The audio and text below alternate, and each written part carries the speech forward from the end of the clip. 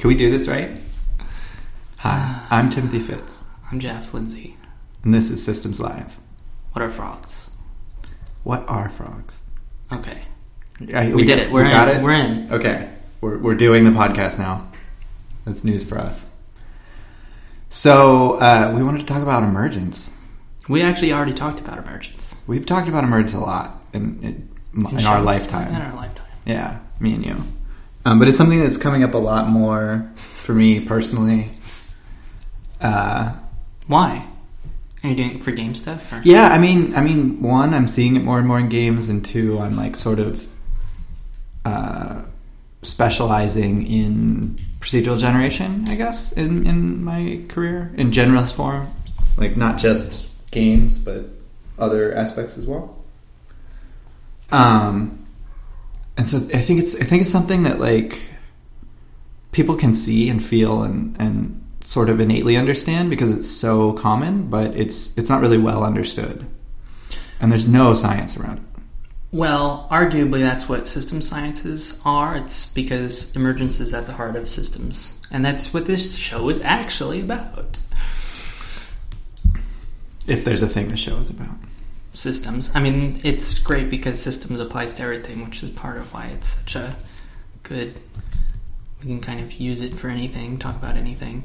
But in theory, we're talking about everything through the lens of systems. But it's more indirectly through our perspectives, which just happen to be very systems-oriented. Yeah. Yeah, and then emergence, like, it just pops up everywhere. It's just so... Literally, what is life? What are frogs? Speaking of what is life, I have an announcement for the podcast. Oh, cool. I know what this is. Yeah, you do. I'm pregnant. Mm-hmm. I'm pregnant with my first child. I mean, I guess technically Amanda is pregnant, but... Yeah, congrats. We're emerging a new life form, which is pretty awesome. Making life. Making life. Making a new life. Self-organizing systems. It's very weird. Like, I was trying to find the answer to when does consciousness start, or when do your neurons start firing, and we, like, don't really have a good handle on that. No. What are frogs? Alright, that's it. That's your All quota. right. You got no more frog questions. But what are frogs? What's frogs fractions, and why are you still asking what are frogs? This might be the podcast where I finally actually reach over and slap you. That would be a good podcast. It's a good milestone. I think I've written notes down, like, oh, I really want to slap Jeff, but that's probably inappropriate. You were writing it down just so you wouldn't actually do it. I drew a full-page picture of me slapping you in the face once out of rage. Before we talk about emergence, since we're already not even talking about it, do you want to talk about other things that are going on besides you getting pregnant? Yeah, I wanted to sort of, like, intro the topic before we jumped off into, like, what's going on? I got my Oculus Rift. Yeah. I got DK2. Yeah. Been in the queue for a while. It is really cool. It makes me want LASIK. That's my first observation. Because it works way better with contacts and glasses. Sure. It's still pretty good. Fit, it's still pretty good with glasses, yeah. But it doesn't look right, or what? It looks better with contacts. It fits better. It feels better. But that's like one of the big open questions is whether or not the first few versions of Oculus... So for those who don't know, Oculus Rift, I don't know how you don't know, but it's a big headset you shove on your head. It gives you really good VR, really impressively good. So the big change with the DK2 versus the DK1 is the DK2 has kind of a Kinect-like sensor that measures LEDs on the headset and gives you 3D absolute positioning of your head. And so that means, your head. Yeah, just your head. You can get other sensors for other parts of your body, but then, like, what that means is you'll be looking forward and you'll see, like, a wall or a hallway, and you can, like, shift your head to the left and look down the hallway. Yeah. And it just feels so natural. And so everyone's first experience is you, like... so I was playing this game, Exile, and you... Is that what you were playing when I took that video? Probably, or maybe one of the demos.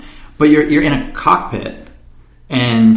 You just look around and you're like, oh, it's a cockpit, and then you just stick your head in naturally. Like you just like just look up close at stuff. It's so natural, and it's this big jump forward from any other VR experience I've ever had, including DK1, including the first Oculus Rift. And it's $350 for the dev kit. And this is only going to get cheaper and better.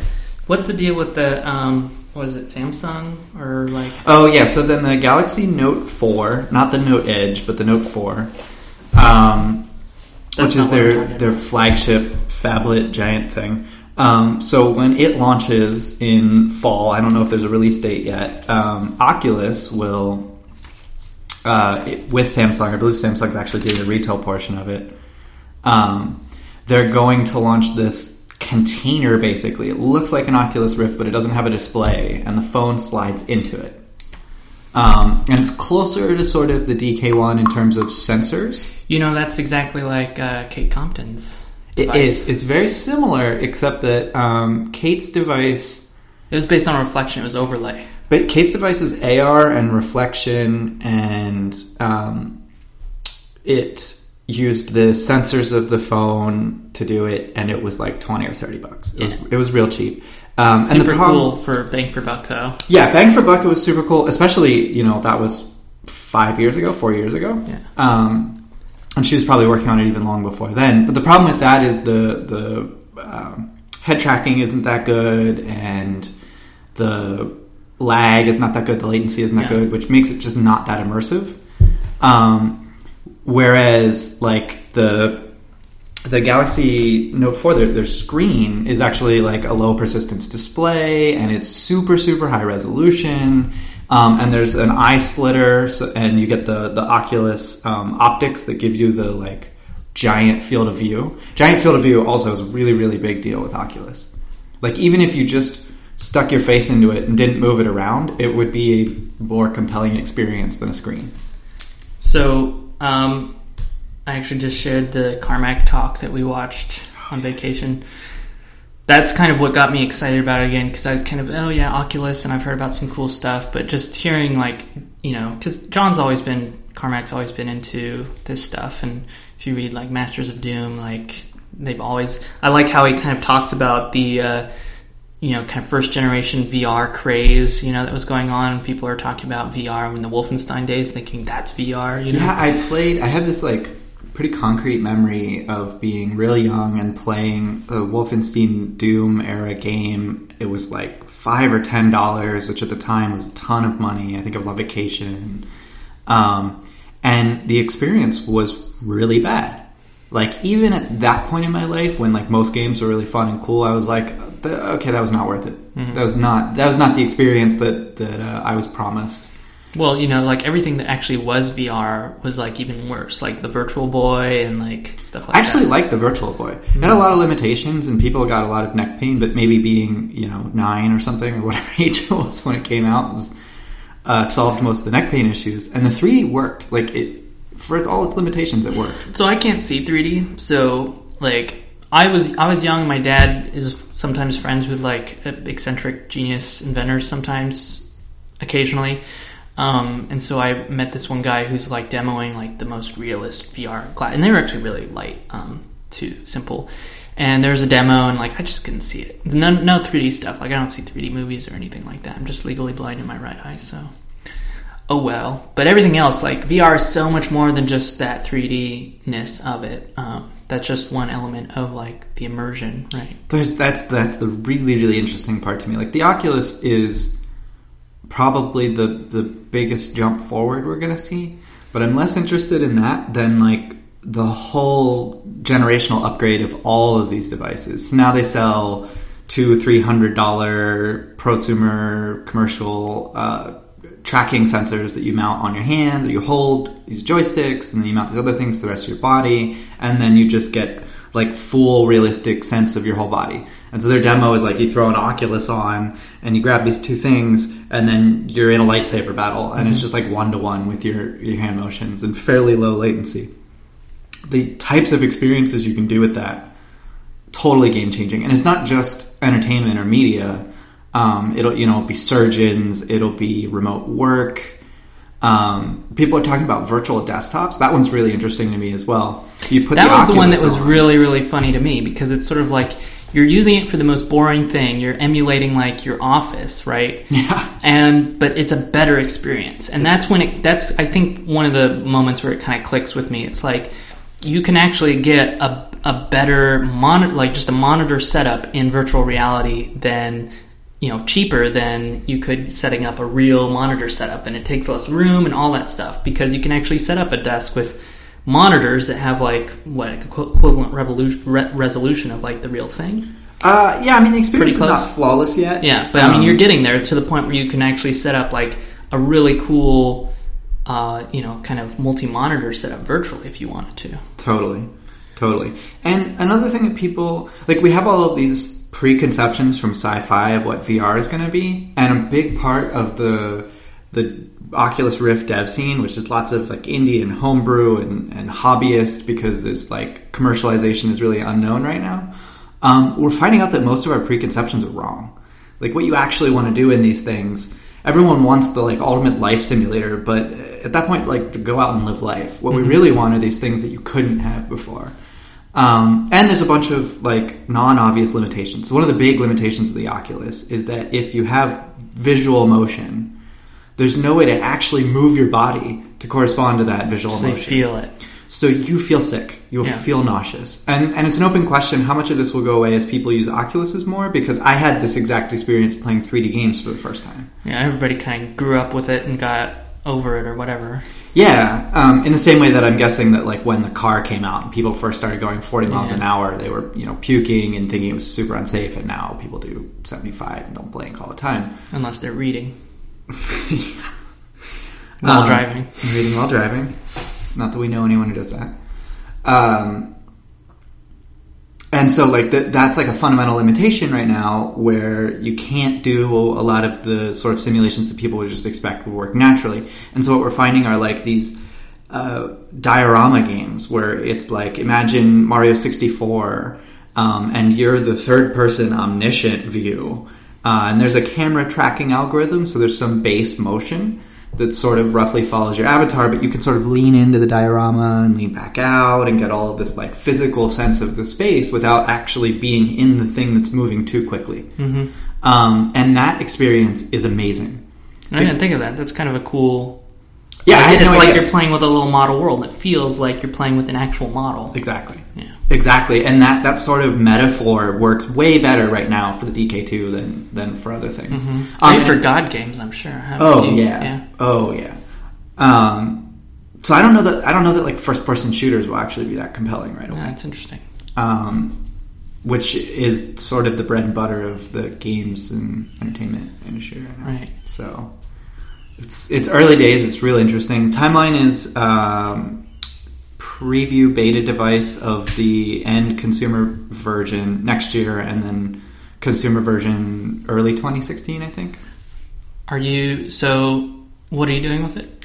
Well, so my original idea was to do a vocal multiplayer, which is vocal multiplayer is this genre where I keep forgetting, and I'm are you saying? Yeah, maybe I need a better term for it. But it's this genre where a significant part of the game is talking and communicating out loud that's sort of unmediated and unregulated by the digital experience.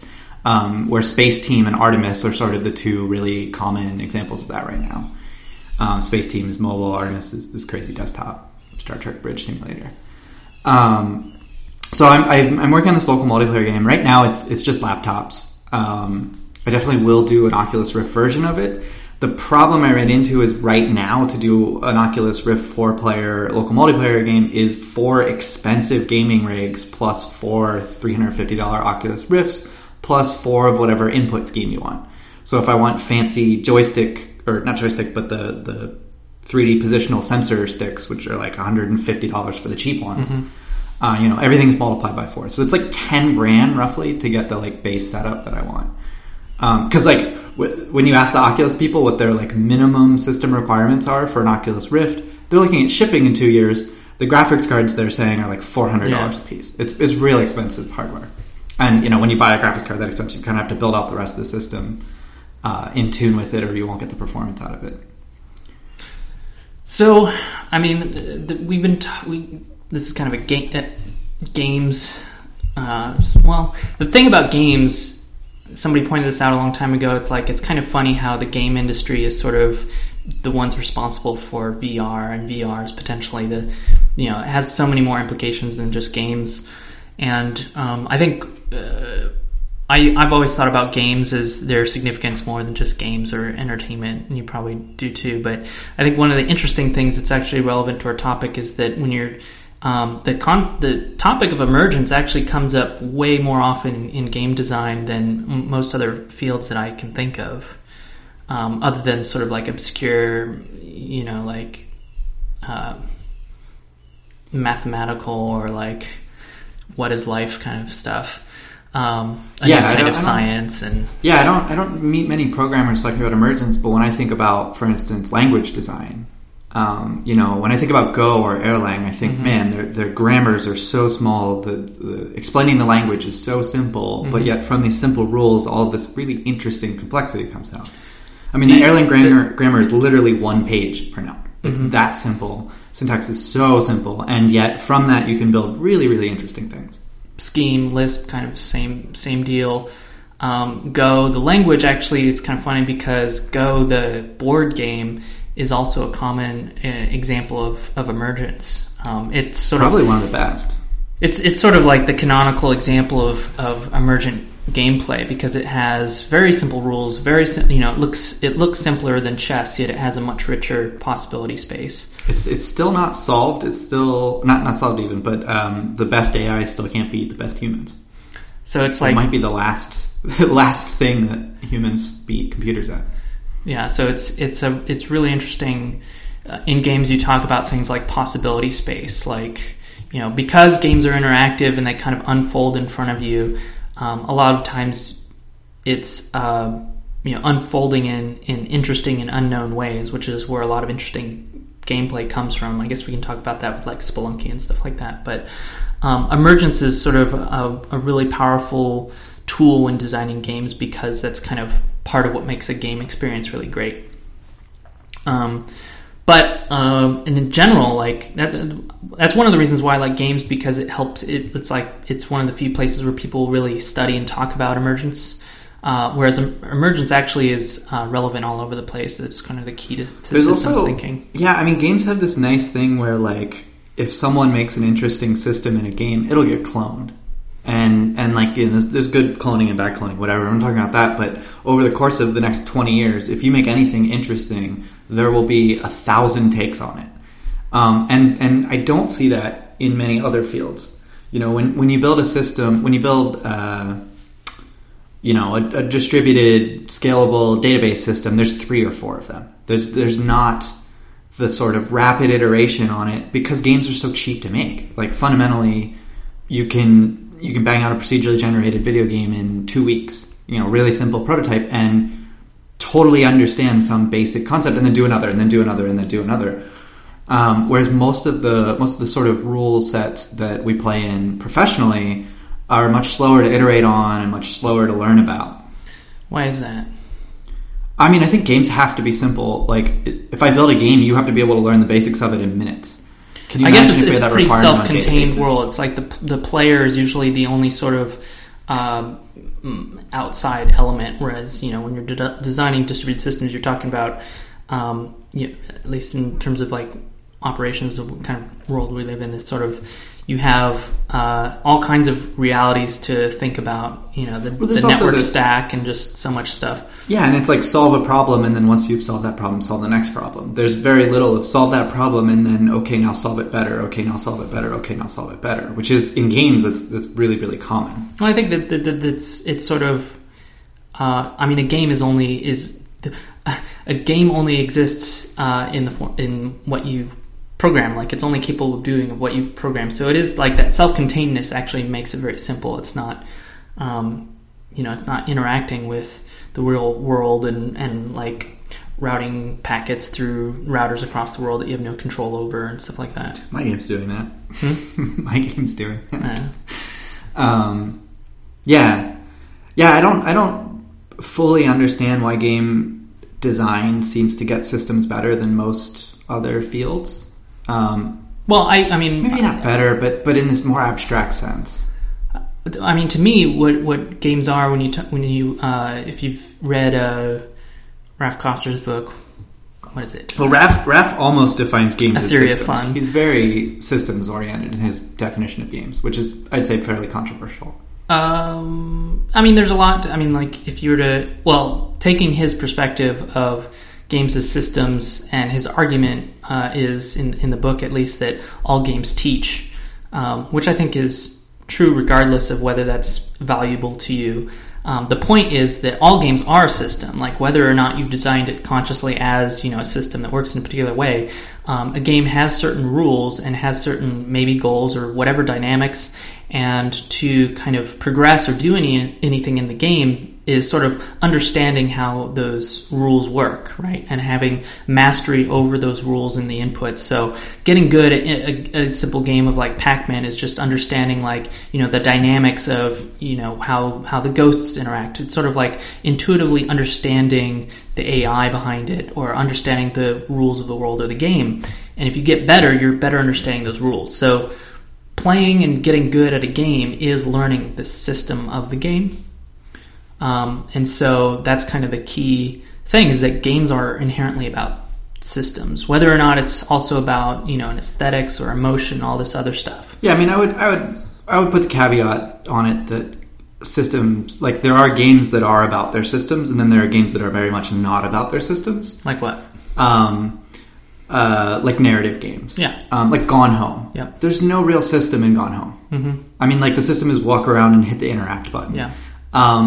It teaches you something, maybe, in the sense that you would learn something from reading a book, but it's much closer to reading a book than it is necessarily playing a game in terms of a systems approach. However, this like self-identification, I am in this world, I am moving from point to point, allows it to be a better narrative experience. So I would say like there are Ralph Koster theory of fun games, and then there are non-theory of fun games. There are games that have different theses and work in different ways. Yeah, they're kind of this, and that's kind of the story in games argument as well.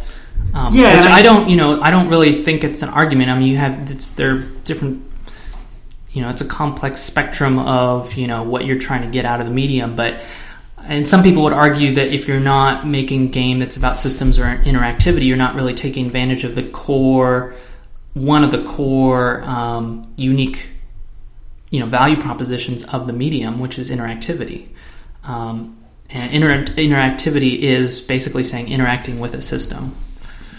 Yeah, I mean, I think we're in the early days. I think we really and truly don't understand what we can do and what we can build and what we can make people feel with games.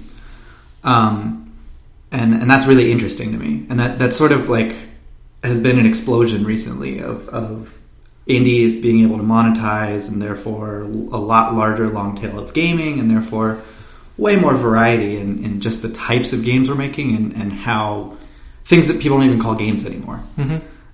Proteus is a really interesting example. It's a procedurally generated world. You walk around in it and you explore, but there's no interactivity, or very, very little interactivity, and there's no real system you affect, and there's minimal cause and effect, and there's minimal plot. There's no story. It's just sort of an experience, and it was really fun. It was really interesting. And I don't know how to classify that, and I kind of don't care. Like, It exists, and it's interesting, and hopefully more things will be like it. Yeah. And then it got remixed. That's another really interesting thing to me. Like, music embraced remixing, and movies and television hate remixing. And games are in this weird area where, like, mods are sort of remixes, but they exist within a commercial environment that allows the game to profit from them. But Proteus actually had a remix of it get published separately that you can buy separately. Purgatorius or something like that. I forget the exact name of it, but they took this like sort of positive, peaceful exploration and turned it into this like really melancholy, just a totally different emotional feel by remixing all the art and, I don't know, maybe modifying the code as well. I really want to see more of that. So, I mean, there's like this, if you're familiar with the MDA framework for like game design, have you heard of that? It's kind of an older model of talking about a game in terms of mechanics, dynamics, and aesthetics.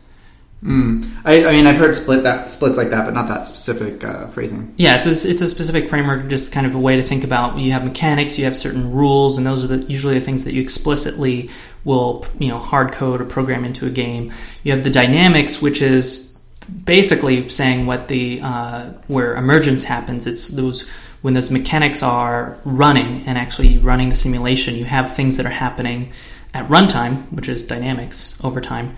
And then you have aesthetics, which is going to be everything else that you kind of layer on top of that gives any sort of emotional experience to it. And that in itself is another form of emergence when you combine the aesthetics, the art style, any kind of emotional element, how that interacts with the rest of the dynamics and the mechanics is itself a form of emergence. But usually when you talk about emergence in game design, you're talking about the dynamics or the mechanics that lead to emergent dynamics. But I think it's important to realize that emergence is also that interesting magic feeling when you actually combine, it's just like in movies, how much the music score will actually add to the emotional experience. You take away music a lot of the time in films and it's completely different experience. You're thinking about like Castaway and the Wilson scene, and everybody's like, well, it's like trying to make it this heartfelt thing with the music, but if you take that away, it's kind of just looks silly, and you can kind of laugh at it. Yeah, I just watched the last scene of the old Star Wars trilogy where they're walking. Yeah, I posted in. that, or someone I posted. Without the music, it's just super awkward. Yeah, it's just super super awkward. That was really great. So. That's an aspect of kind of adding these layers of aesthetics to it to add an emotional depth, and it together that creates something, an experience.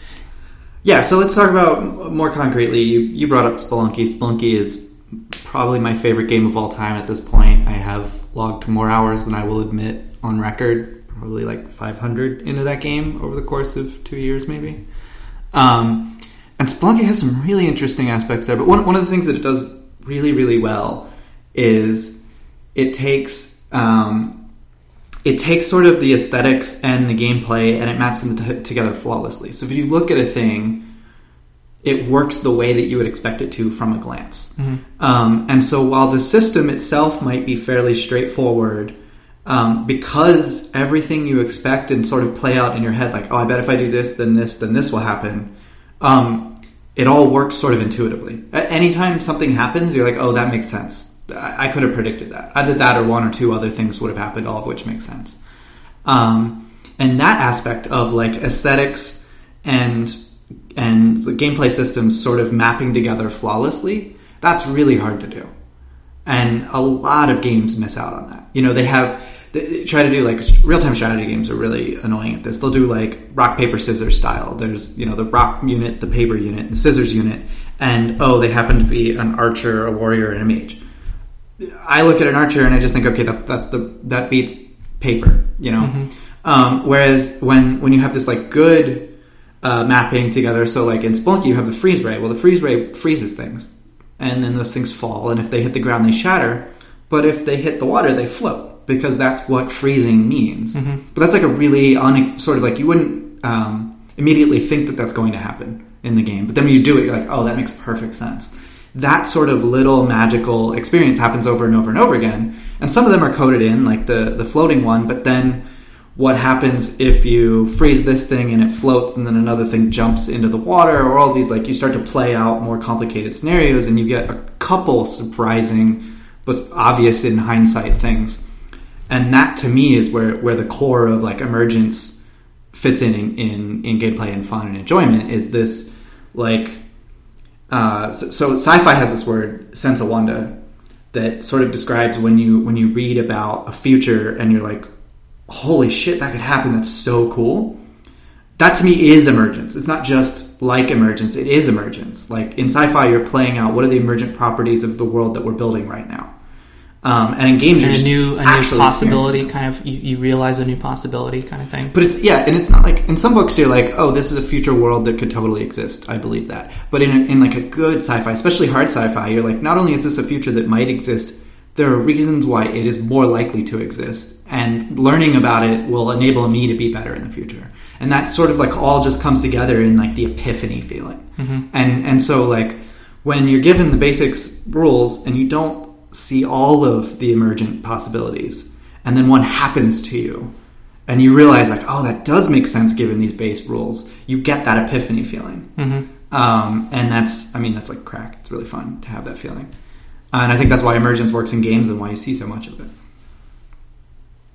I'm trying to think. So So it's kind of, is it like reverse engineering the emergent possibility that happened? It's like understanding, like, so when you explain it in the game, because you've explained what it's like for sci-fi, but can you explain the game experience a little bit more?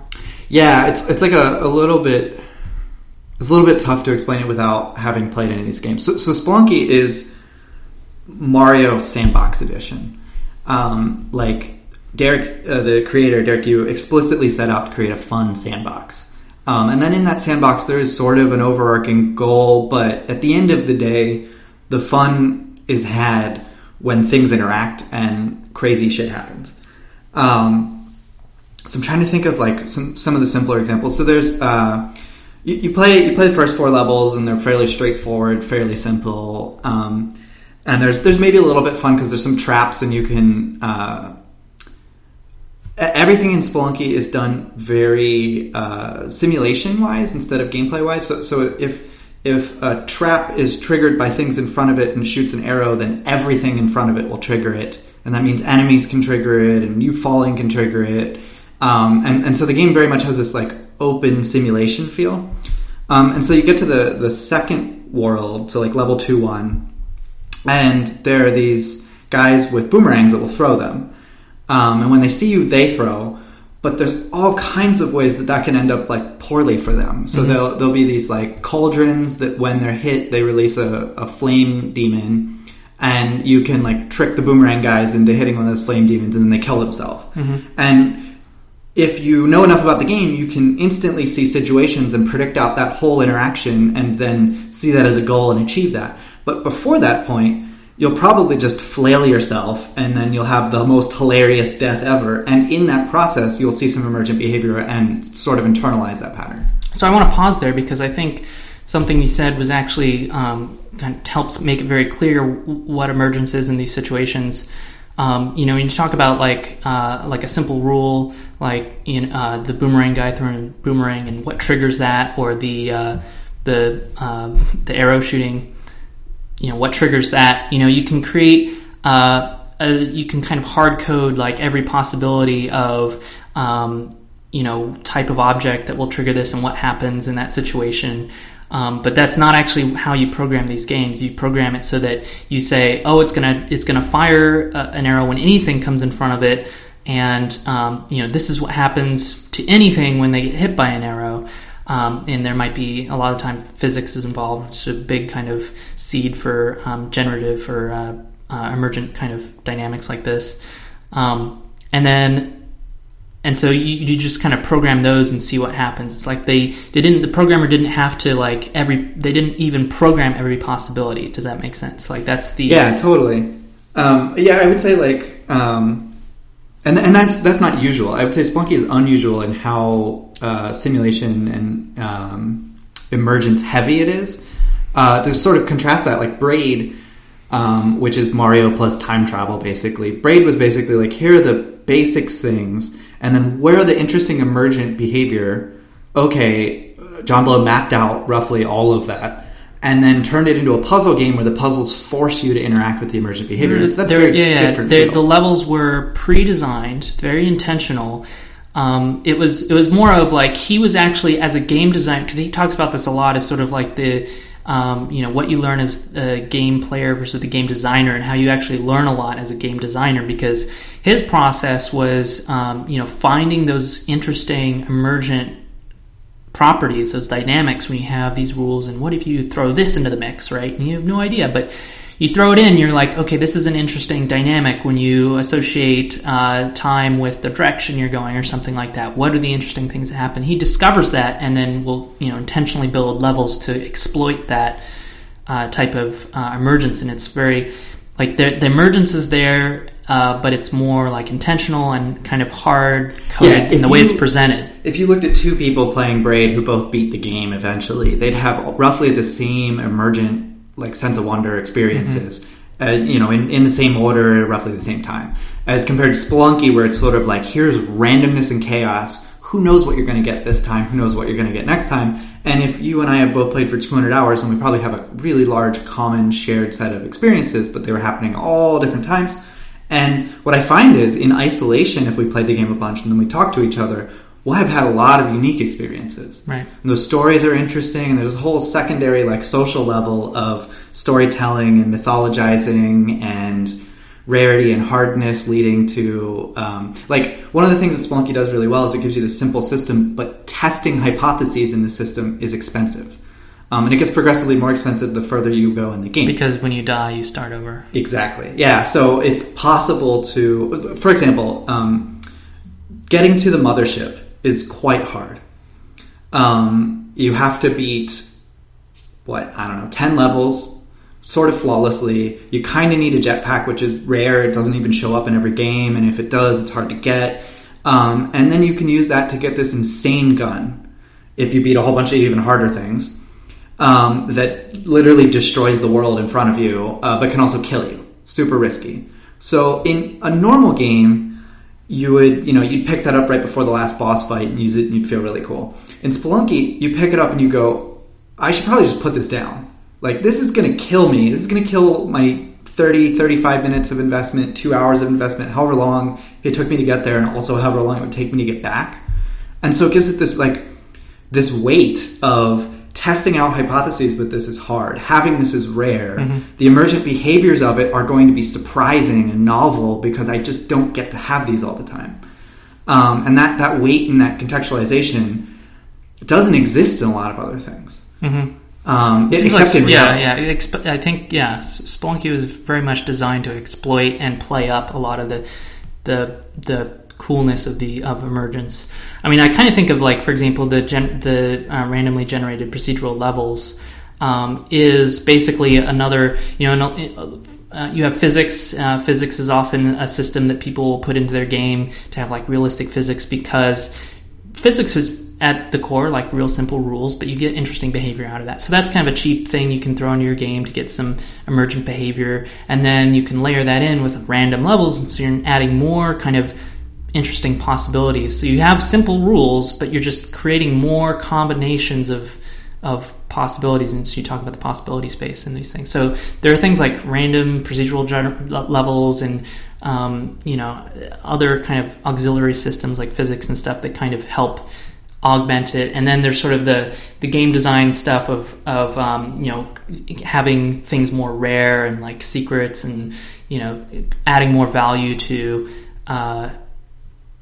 basically when you die, making it harder to experiment with that. Kind of adds more specialness to it. So it seems like Spelunky was totally set up to exploit this special concept of emergence, or this experience that comes with it.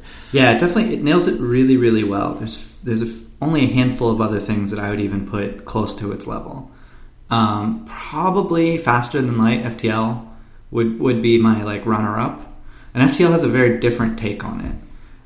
So in FTL, you're a spaceship and you're fighting a spaceship, but you see this top-down view of the rooms of each spaceship, and you have a very like Star Trek level of battle where you say, okay, I'm going to set my missiles to target their shields, and I'm going to use my laser beam to cut through like center of their deck. But when the interesting part of the game comes out is that you're fighting a fairly complicated AI, and when you damage the inside of the ship, you're removing its ability, and sometimes you're removing its intelligence. And there's this concept called the Cartesian dichotomy. The idea, this historical sort of fallacy that the mind is not physical, where we sense like I see you as a body, and then you as a person, and the you as a person is this abstract thing, and then your body is a separate thing. We make this mistake over and over again of saying that consciousness is other and outside of and above. And so it's really fun whenever that breaks down. Like we're as a species super fascinated with brain damage and how it affects people's thoughts and their behaviors, because it seems so unreal to us that the physical changes in your body could have such a dramatic change on consciousness, which seems like this impenetrable, perfect internal thing. And so in FTL, when you damage the other player, you're basically hurting their like brain and ability to react and ability to do things. And so the strategy becomes like, which part of your brain do I cut out first so that you have to limp along and can't kill me with the rest of your brain? and where brain and body are sort of also the same thing a lot of the time. So, I mean, we're starting to get to the point where we can kind of jump from games as a metaphor to talk about emergence in other contexts, other situations. Yeah, so games are really focused on positive emergence, and you were talking about negative emergences. Oh, was I? Yeah, bugs, for instance. Bugs. Oh, you were asking what are some examples of emergence in programming? I mean, I don't think about. That was just the first thing that comes to mind is that. A lot of the time when you're programming something and you run into a bug and it's sort of an unexpected thing, you have to go through this process of debugging, which is the majority of programming, is understanding how this bug, which is what I would argue to be an emergent behavior of the system, in that it's not entirely obvious, right? It wasn't directly what you made it do. It's maybe a couple of things working together in a weird way, or something that you didn't think of interacting with the rest of the system, doing something that was not desirable. And so I think that is a form of emergence where it's doing something you don't want. I mean, but you have that in games. Like you have something undesirable happening you didn't expect to happen. And that's actually a positive thing to have those negative things. It might add another, some sense of challenge or whatever. But there's emergence in. I don't usually think about the negatives. It's usually when you're programming. To me, when I think about emergence, it's about the design of the system, which is something that a lot of engineers I feel like don't come like when. It's funny the parallels in game design is very much you're thinking about as a designer. You're not like engineering the game so much as you're designing the game rules and understanding how those rules unfold in the dynamics, and then complementing that with certain aesthetics and overall creating an experience. And experience design was one of the early kind of fields that I latched onto, but there's also just generally like interaction design, or game design is arguably, I guess, falls into the field of interactive design. But design, for me, is one of the few fields that actually thinks about emergence sort of indirectly, because you're thinking about the system as a whole. And most of the time, systems are the result of emergence. Like, by definition, when we talk about systems, especially here, systems thinking, systems theory, it's talking about something where the system is defined, its behavior, how it acts, what it does, is defined by its parts interacting. And its parts interacting might lead to something that is more than the sum of the parts. It's as opposed to those things just kind of coming together and doing something that it logically makes sense is the next thing. It actually does something even more. It's like you got more out of it than you put in. And so there's actually different levels of this. So I would argue that's kind of the key of emergence, is things interacting in a way to create something new or interesting. And so you're talking about how can you maximize. When I think about building systems, I'm thinking about a lot of the time maximizing the possibilities, especially as tools, right? I can maximize what you can do with it, the expressiveness of it, I usually describe it as, and then how do you make that kind of user friendly? I was kind of talking about recently how I design systems. It's usually complementing like extensibility with user experience. And to me, that usually comes down to building very simple primitives. And so when I talk about simple primitives in system design, it has very much to do with this idea of engineering emergence and increasing the possibility space, because you might build a monolithic system, and it has these parts, but those parts are really designed to only work to function to produce that one system. Whereas if you have reusable components, you can actually combine them to get more interesting possibilities and do different things. And sort of the canonical example are things like on Unix pipelining, you have these really simple things that you can chain together, and you can put them together in different orders or with different other programs, and you can get all this different behavior and expressiveness out of it. Today, software is so complicated that it's so complicated, it's hard enough just to get everything working together intentionally than it is to what I've been describing as deaggregating, is taking something and understanding it well enough that you can kind of decompose it into these parts that you can turn into simpler primitives. Yeah, I feel like when you looked at web development circa 2004, it was very much like pick a front end and then a database and you're good. Mm-hmm. And like the big leap forward in the last 10 years has been like pick a couple front ends, pick a couple back ends, which doesn't sound like that big of a difference, but like the difference between writing PHP talking to MySQL and writing Node.js talking to Redis, Solr, and Cassandra is like night and day. And having the ability to sort of pick and choose each component that's right for you and then getting different emergent behavior from those interconnects. Mm-hmm. And that's when you start getting like, oh, well, it turns out you can't use Mongo for this because so-and-so. And that's kind of like, it's again, emergence. It's your understanding. It's the limits of whatever tools that you're using. And you're getting those negative effects. You're like, oh, it should handle this, but it turns out it doesn't. Just the complexity of it. Yeah, then you see a lot of people designing out emergence. They don't want emergence at all. They want a part that's interchangeable, or they want regularity, like very Taylorist sort of ideals. I see that a lot more at the human level. If you have sort of like emergent patterns coming out while you're building large software where you're like, well, we planned this and we built these simple pieces, but then when we fit together, it turns out they have these problems or they have these unexpected benefits. Very few organizations are then like, okay, let's capitalize on that right away. Instead, they're like, well, we made this plan. It says we're doing this for 6 months. I know you found these 2 things that are cool and these 2 things that are bad, but we're going to just keep executing the plan. Mm-hmm. And so emergence, I feel like a lot of like, oh, we're 6 months off of our ship target is like, well, we built the simple things and then found out that there's an emergent problem that's way harder. And that's just sort of like one of the fundamental realities of being systems designers as programmers. If you program, you are a systems designer. But then treating it as if it were an assembly line task. Right.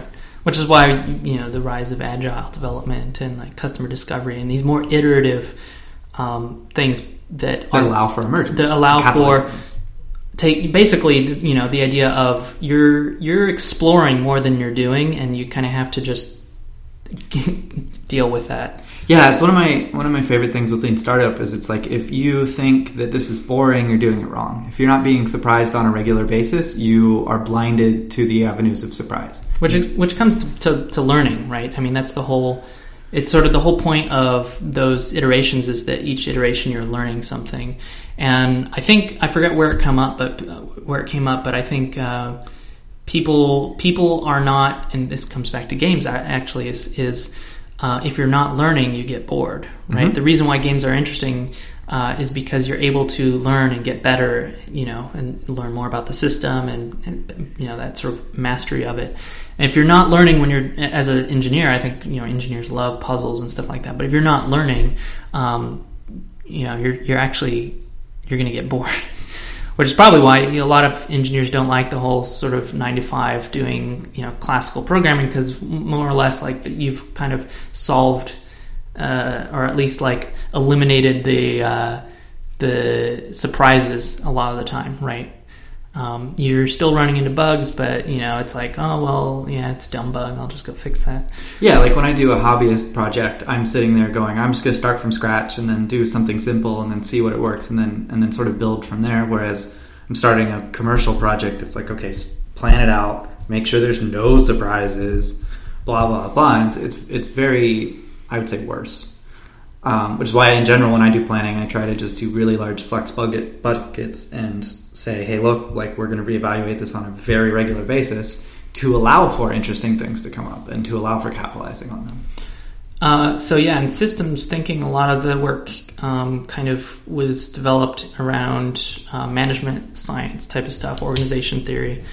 And so, like, for example, the whole idea of planning, Ackoff wrote about like interactive planning. It's very much like an agile kind of modeling the system in an appropriate way to sort of to deal with the fact that you don't know everything that's going to happen. You kind of have to apply, understand that systems are dynamic, emergent things, and kind of work in that paradigm.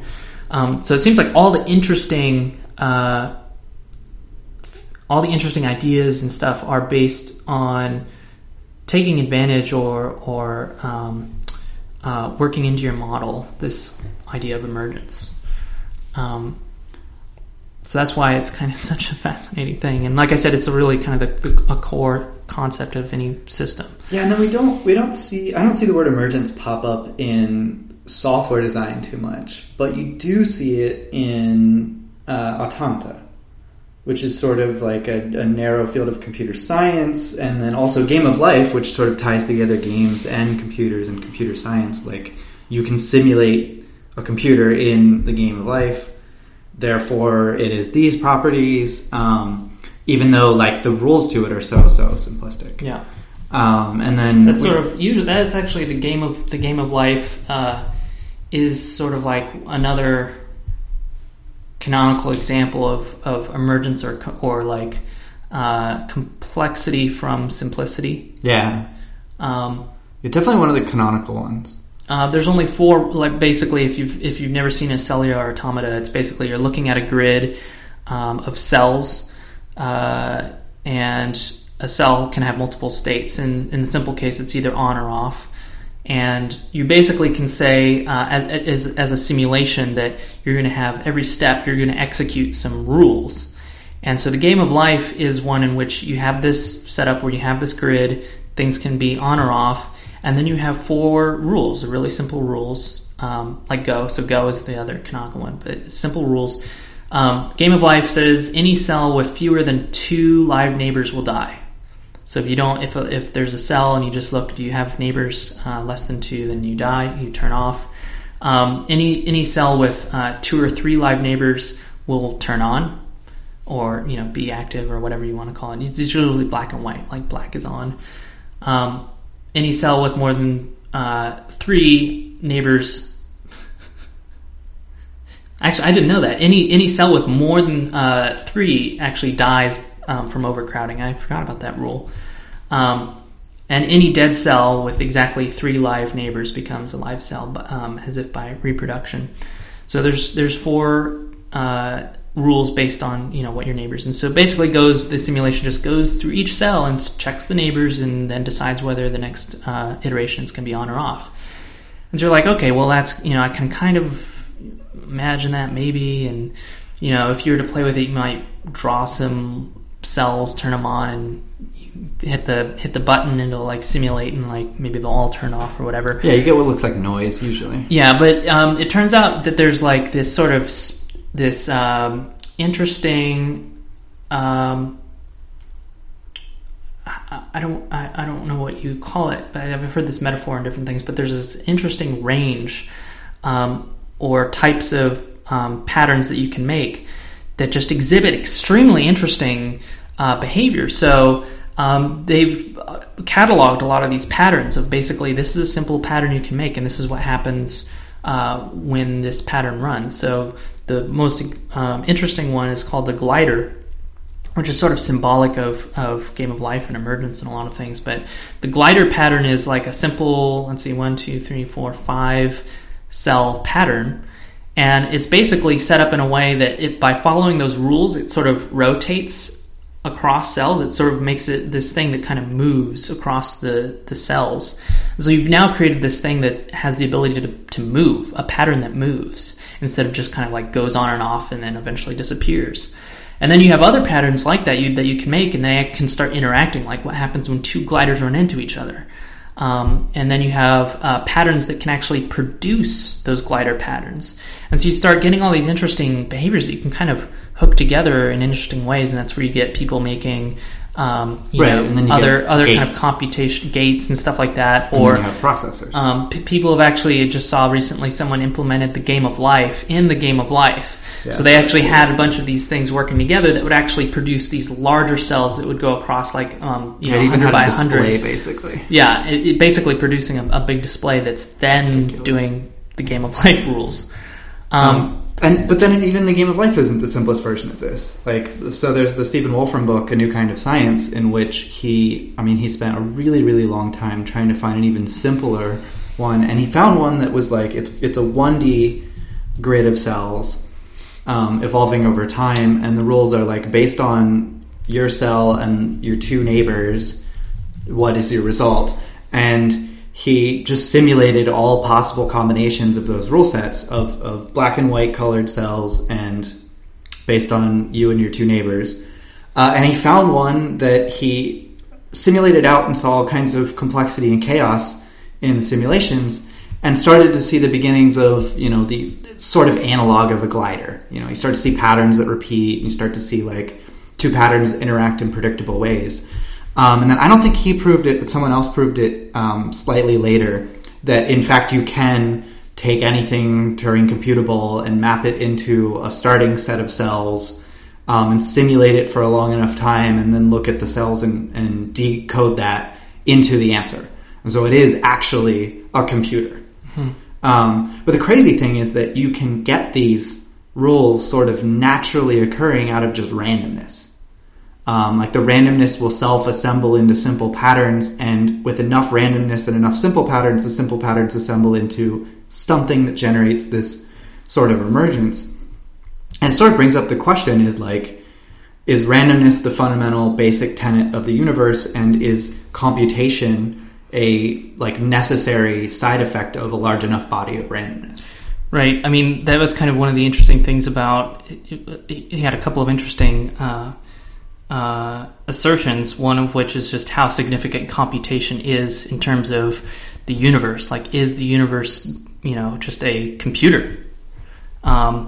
Is that why why Turing completeness is a thing? So he kind of argues that this is a kind of an interesting way to kind of explore science and explore the principles of the natural world. Is he's taking a simple model of this one-dimensional. He's kind of constraining the amount of work, right? And he basically wrote programs to try every possible program in that framework of those to find and document interesting behavior. And he came across with a bunch of interesting things. One of which was computational irreducibility. So this was this idea of, if you run, so you have these simple, this kind of relates to chaos, which a lot of these things are sort of related. You have this simple program and you're like, okay, it's acting in a very expected way. You run it a whole bunch of iterations and it kind of keeps producing the same pattern. But then after it's run, maybe like 3,000 iterations or something, it does something different. And there's a couple sides to this. One was intrinsic randomness generation. The other one was this idea of computational irreducibility, that you can't actually, one way to model things is through mathematics, right? You come up with a way where you have this sort of linear relation between elements in a formula, right? The formula is just defining relations. When this changes, this other value is going to change. This constant. You can kind of model systems in that way with mathematics.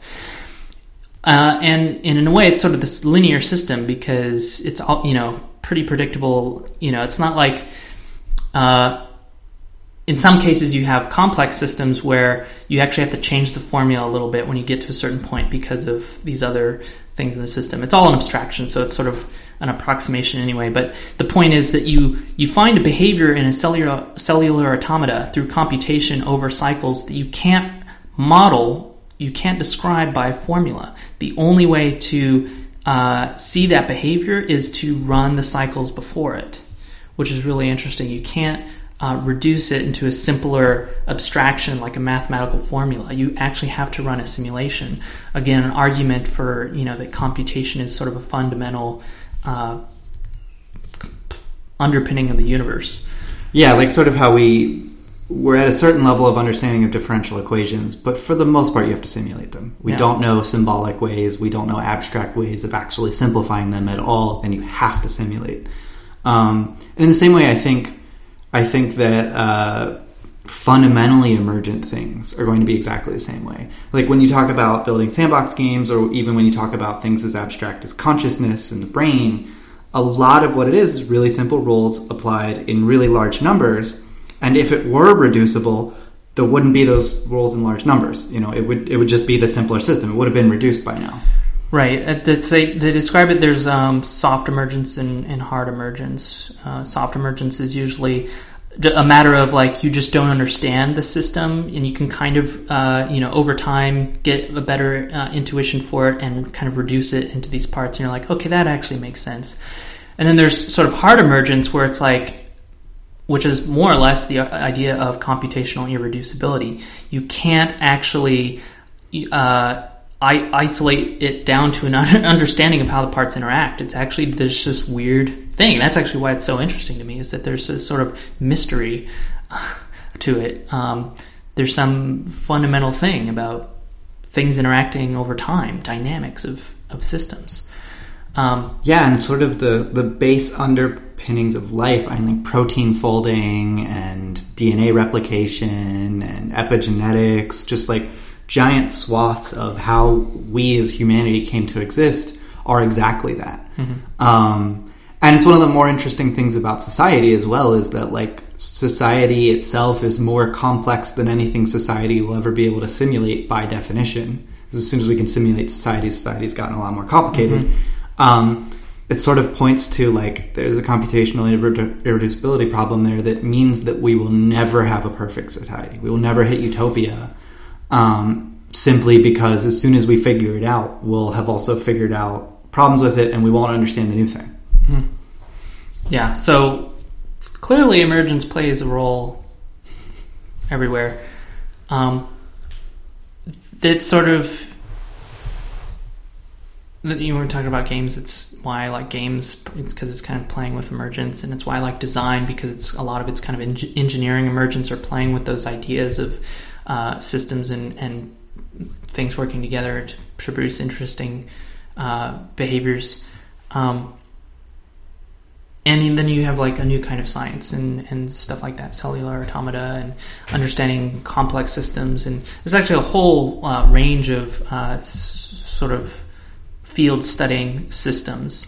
The Kurzweil book, I feel like the Kurzweil book is the new kind of science, but for the brain. Mm-hmm. He has a book, I can probably look up the name of it after, but it's very much like, here is the fundamental, simplest, abstract pattern in the brain. Not how do neurons fire, but like at its simplest abstract definition, the brain is just a bunch of pattern recognizers that can sort of trigger each other and lower each other's threshold for triggering, and a couple other simple sort of methods of communication. And based on that really simple description, and then just a ton of them, you get consciousness. Mm-hmm. And that to me is sort of like the most interesting and most important emergence. Right, but definitely a sort of hard, strong emergence is like, we can't figure it out. Why? Because, arguably, a lot of people... Well, or we can figure it out. Maybe we want it. Yeah. Maybe we want consciousness to be a thing when in fact it's just an emergent property of the simpler systems. Right. And it's hard to say that's not actually a thing. It's just a consequence. It's just a side effect. Mm-hmm.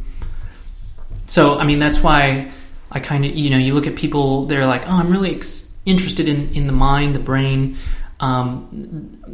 That kind of comes, the mind-brain dichotomy. They usually mean very different things. The brain is sort of rooted in the actual, like the neurology, and then the mind is more of like the emergence. It's kind of, to me, that's how I think about it, is there's sort of the emergent properties of the brain, and that's where, when you talk about the mind, it's usually my model of it. So it's interesting that, when people want to understand how the mind works, or all the interesting things of intelligence and consciousness, and they go into, neurology. That's an interesting. I kind of get it, but it's sort of by definition actually constraining you to only understanding the parts. And unless you go into it with a sort of like kind of systems thinking or almost philosophical kind of way of thinking about it, would you even yield? Like, you definitely find interesting things in neurology, but to understand those kind of more emergent properties, like it doesn't seem very likely that you're going to find answers. Yeah, Kurzweil had this analogy to Einstein. Einstein was like one of the progenitors of sort of theoretical physicists. So Einstein didn't do experimentation. He sat around thinking, and he read experiments, and he used those to inform his worldview. And what's crazy is that his fundamental observation, the science that supported it, had existed for like 20 or 30 years at that point. Like, we had disproven the idea that the the idea that the speed of light was not a constant. We had empirical evidence that the speed of light was a constant. But because that idea was so anathema to all of the theories at the time, it was just sort of rejected as like, oh, and there's this weird thing we don't understand. And Kurzweil's point is like, we have so much information about the brain, but we don't sort of have this like unifying theory of how it works at an abstract level, because most people with theories of the brain then immediately go out and sort of test them. Mm-hmm. And his point was like, if we build out an abstract level somewhere in between high level consciousness and like what you would think of as like Freudian level psychology, mm-hmm.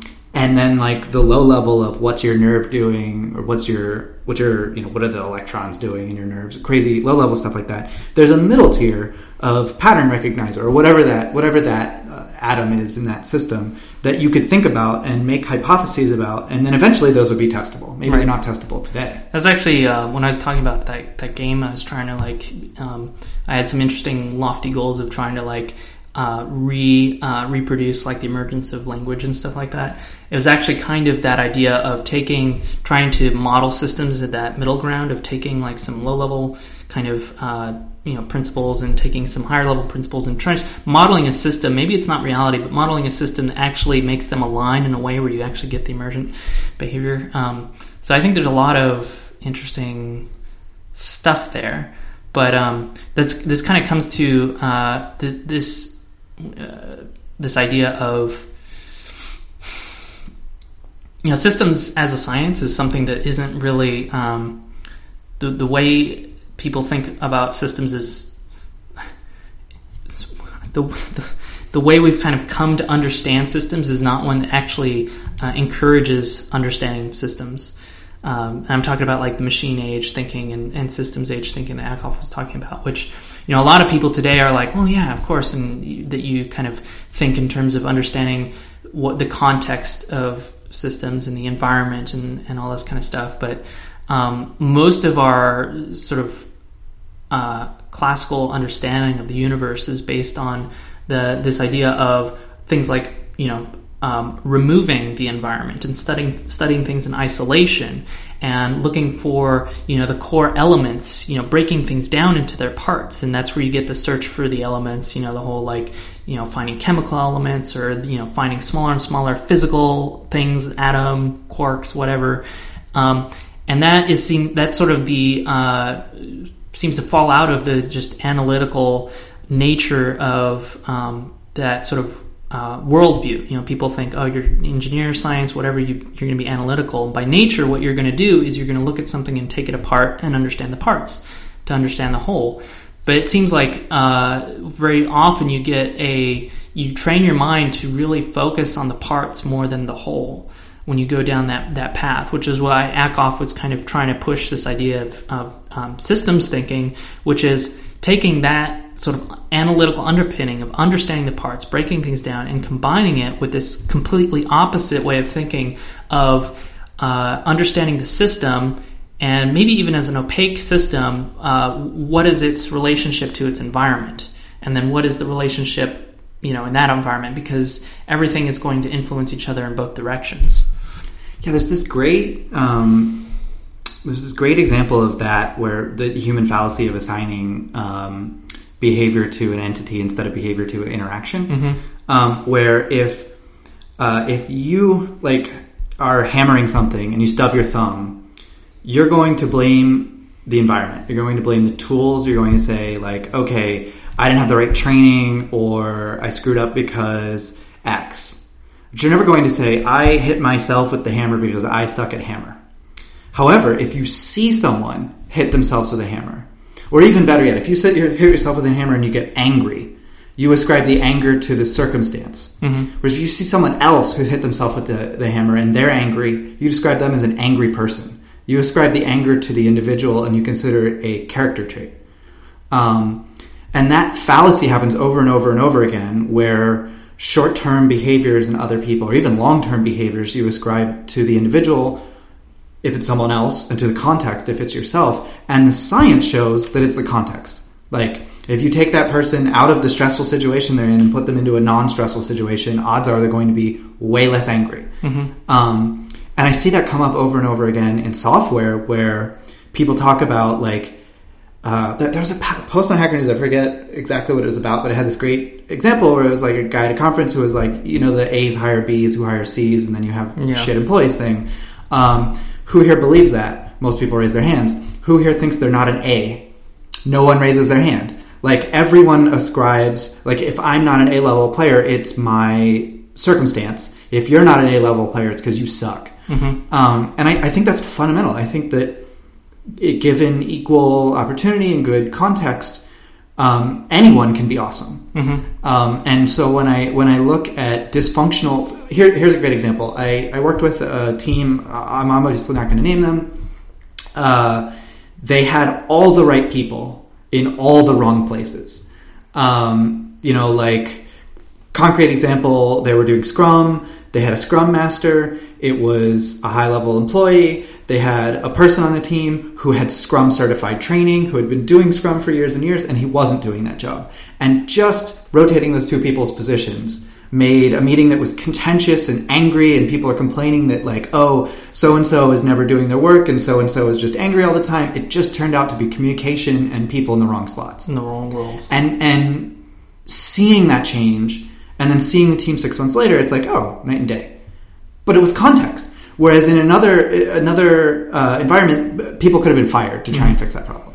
Yeah. Some people, it's just crazy. I mean, to me, that's all sort of the fundamental concept of, understanding your role, which is understanding the environment and stuff like that. And I think people have somewhat of an idea of that when they talk about like culture, which usually is more of like, they don't really, at the end of the day, it's like, culture fit, but it's also, basically I'm trying to say that's the same thing as culture fit. It's like, maybe you're underperforming, in this role for this company, but it's because of the role that you're in and the culture. You just don't jive with the rest of the team. Whereas you move to another place and you're like a completely different, person who's overperforming or whatever, right? Because you found the right people and you found someone to compliment you or whatever.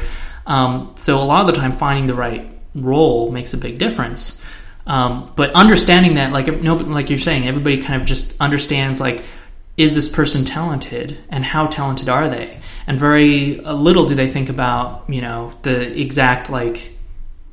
Yeah, I want to get back to culture fit, but I have a ton of examples of that where it's like, if you introduce someone as awesome and you tell a story about how they're awesome, people will internalize this person is awesome. And then if they're not doing awesome, you're like, wait, but that person's awesome, so the context must be wrong. The system must be wrong. The company must be like forcing that person to be not awesome. InView had this great culture of new hires. Within a month or so, there'd be some story about them, some heroic story. And I don't know how that came out. I don't know why that specific thing happened.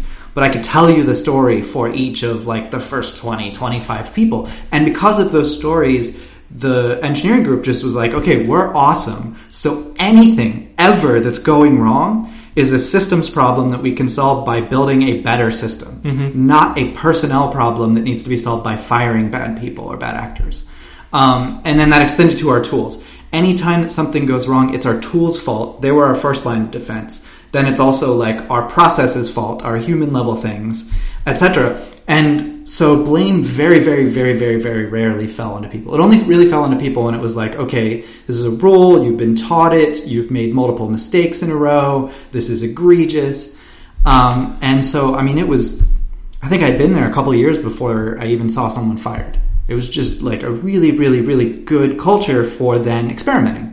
Would you actually say that if you actually incorporated that into the onboarding process, let's say you find somebody, you interview them, they turn out to be awesome, and they have these stories, if you actually propagated those stories to the rest of the team, so that by the time you have 10 people, that everybody knows these great stories about everybody else, that will actually encourage that psychology of actually thinking that, well, no, it has to be the system, it's not that individual. Yeah, I mean, everyone who works here is awesome is a fundamental cultural point at most good companies. I mean, you join a company and you have random people come on, you don't know anything about them or whatever. It's kind of like, and then they do something that isn't right, and you're like, maybe it's because they're not that great.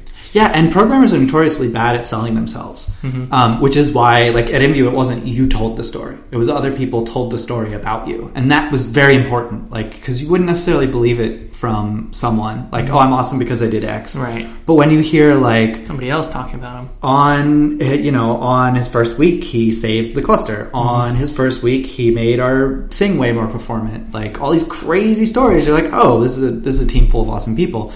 And honestly, those stories happened... Yes, the people that we hired were great, and I love working with them. But honestly, I think if another company had hired them that was shitty, they'd probably be shitty now. That's the even worse part, is that iterate this out 5 or 10 years, and these people now all believe that they're awesome, and therefore, have an even higher chance of going on to do awesome. Was there something about culture fit that you wanted to get? Oh, yeah. Okay, so culture fit is a really, really problematic term now.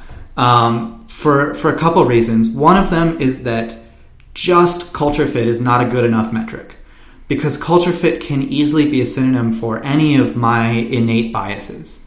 So when I look at a person and I have an intuitive reaction, I'm sensing a wide variety of things, some of which are very useful. Intuition is super useful. Some of which are very shitty. Intuition has all kinds of really, really well documented cognitive biases. And so you'll see culture fit being used to rationalize, we don't hire people who don't drink. We don't hire people who aren't good at ping pong. We only hire Halo players, etc. And then you get homogeny, and homogeny is really, really bad for you. InView is surprisingly non-homogeneous in its makeup in terms of programming background. We had lots of self-taught people who had learned in very different ways. It wasn't all college background, etc. It definitely was still pretty, Bay Area, white, Asian, Indian, and male, and 20 to 35-ish. So I would still very homogenous in a lot of bad ways. And culture fit was a problem for that. It was hard to get people over this culture fit barrier because culture fit is used as this broad spectrum thing, which is why I think you need something different. Namely that, like, I don't think that you can take an interview. An interview is take you out of the context you're going to work in, put you in literally a box, have people come into this arbitrary box, test you, poke and prod you, and analytically figure out, like, can you perform task X? And then what do we actually want you to do? Well, we want you to sit in a room with a bunch of other people and interact with them positively and do this really social thing. Right. So my best interviewing experiences as a candidate have all been sit down and pair with someone on a real project.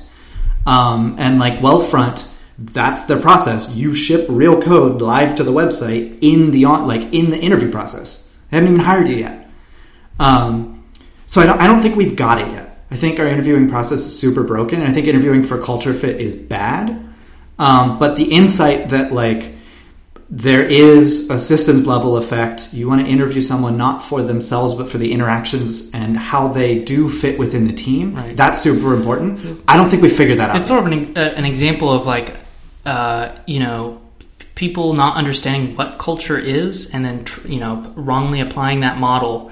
Right. Oh, we're going to test you for culture fit, but you're not actually testing for culture fit at all. Right. Right. So Walmart. I have a great example of that. Walmart has the culture of, they don't care about service.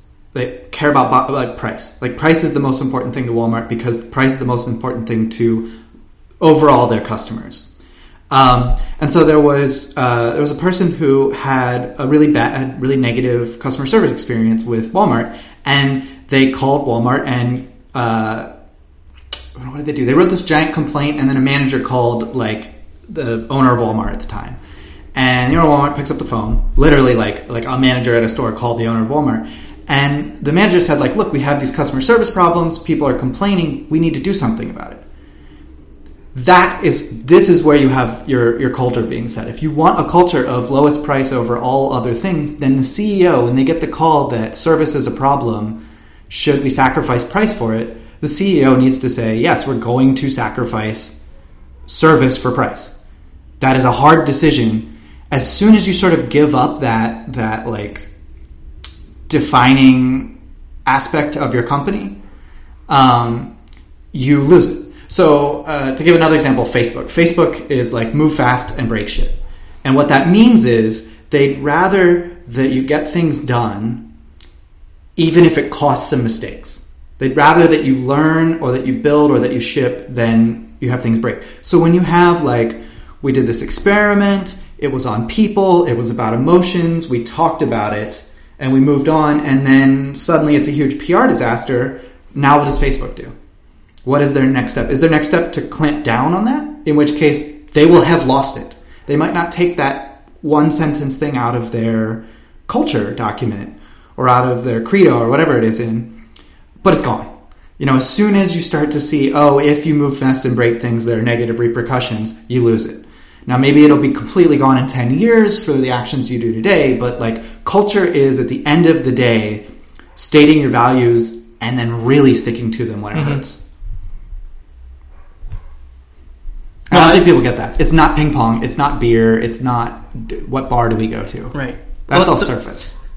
So there's some, because again, when I'm thinking about systems and thinking about context and roles, because really a lot of the time when you're saying, to me, when I think about that kind of systems or the opposite of kind of analytical thinking, it's about understanding roles and how roles relate as opposed to the things that are, it's almost like function versus implementation, right? It's like studying the function of something and how that relates with other functions, functionally as in what it's doing, purpose, and separating that from implementation detail. So, right, it's like a person who, this is your role in the company, and, it doesn't matter what you're, as capable of doing as long as you can serve that function, or how good you are, because how good you are is going to be, depend on both what role you're playing and the other people involved.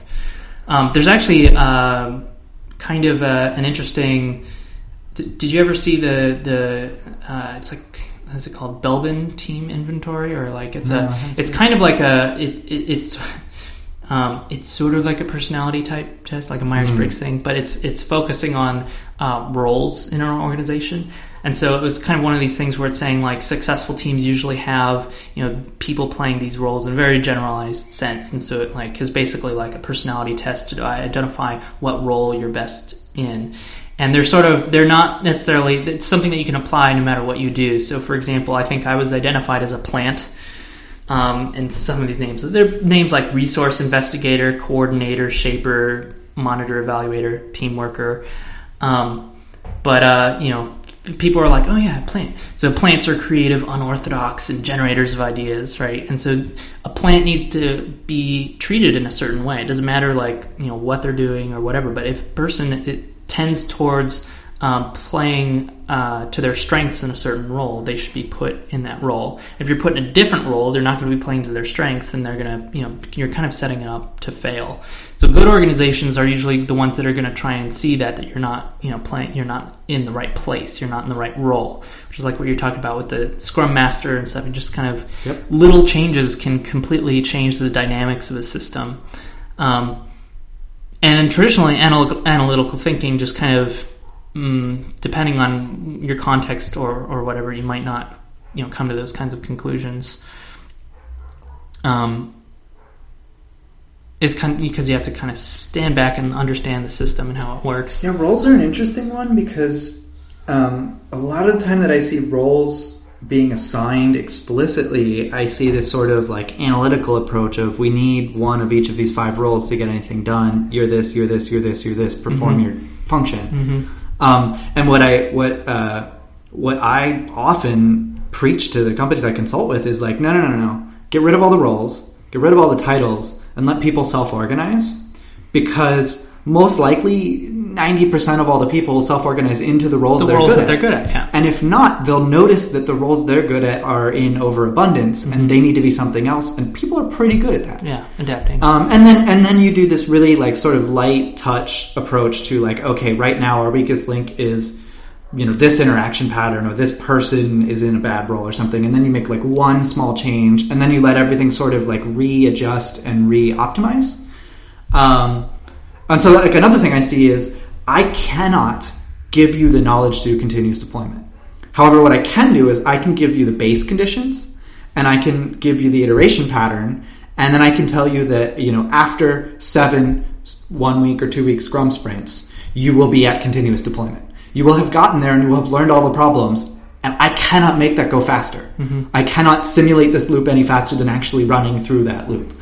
So it's sort of interesting how I find the best method is often just this like chaos soup approach of, guys, go do it. Okay, what's going slightly wrong? Let's analyze this. Let's be self-aware as a team. Mm-hmm. And that's it. That's all you really need. Computational irreducibility at work. Yeah, I guess. Maybe I just need a really programmery way of saying it, and then people will understand it and get into it. Because it definitely, oh man, programming is a really quick way to interact with people who are actually computers.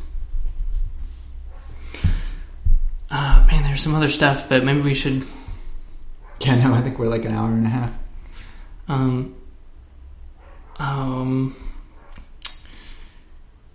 But yeah, I mean, to me, the most interesting thing about emergence is that I think our growing understanding is showing, and obviously if science disproves this, whatever, but it seems that emergence is one of the absolutely fundamental principles of the universe and possibly why we're here.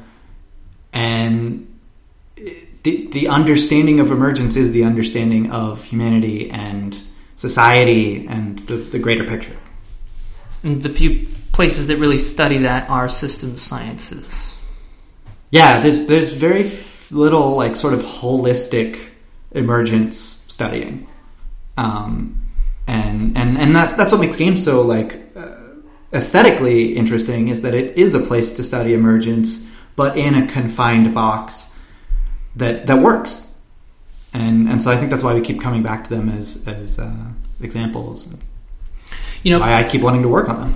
One of the interesting things about emergence is, I don't know if this is like academically the right way to think about it, but just taking things that seem like strong emergence and then going to weak emergence or soft emergence, to the point where you can understand the parts and how they interact.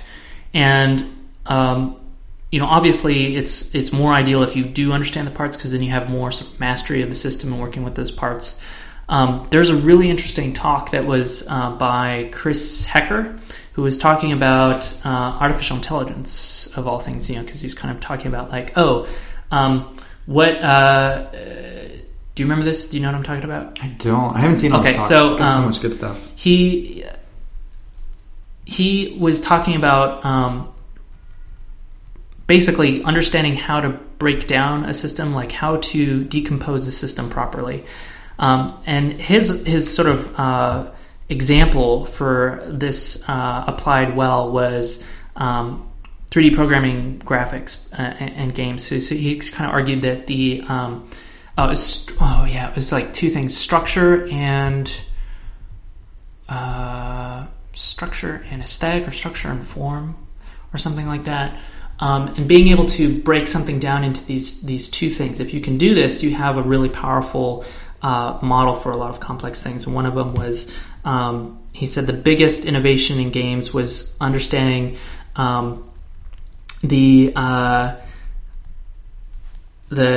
texture. It was coming up with the textured mapped triangle.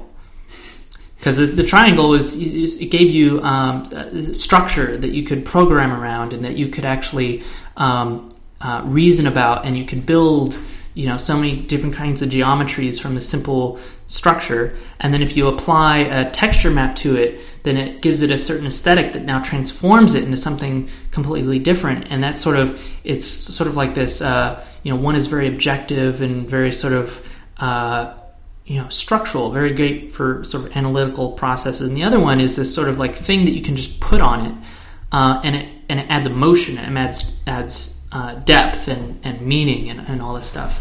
And that's what allowed us to make games. You can have 3D world and all this stuff, and you just throw in texture maps on the structures, and you're making now you have a virtual place. It feels like a place, or a certain kind of place, and all this stuff. So his argument was that we haven't found that decomposition for AI, which to me it's again, if you think about it, it's a pairing of like composability for sure. It's it's like applying that texture map is sort of the same idea of in MDA, the aesthetics that you add to a game that gives it some emotional depth, right?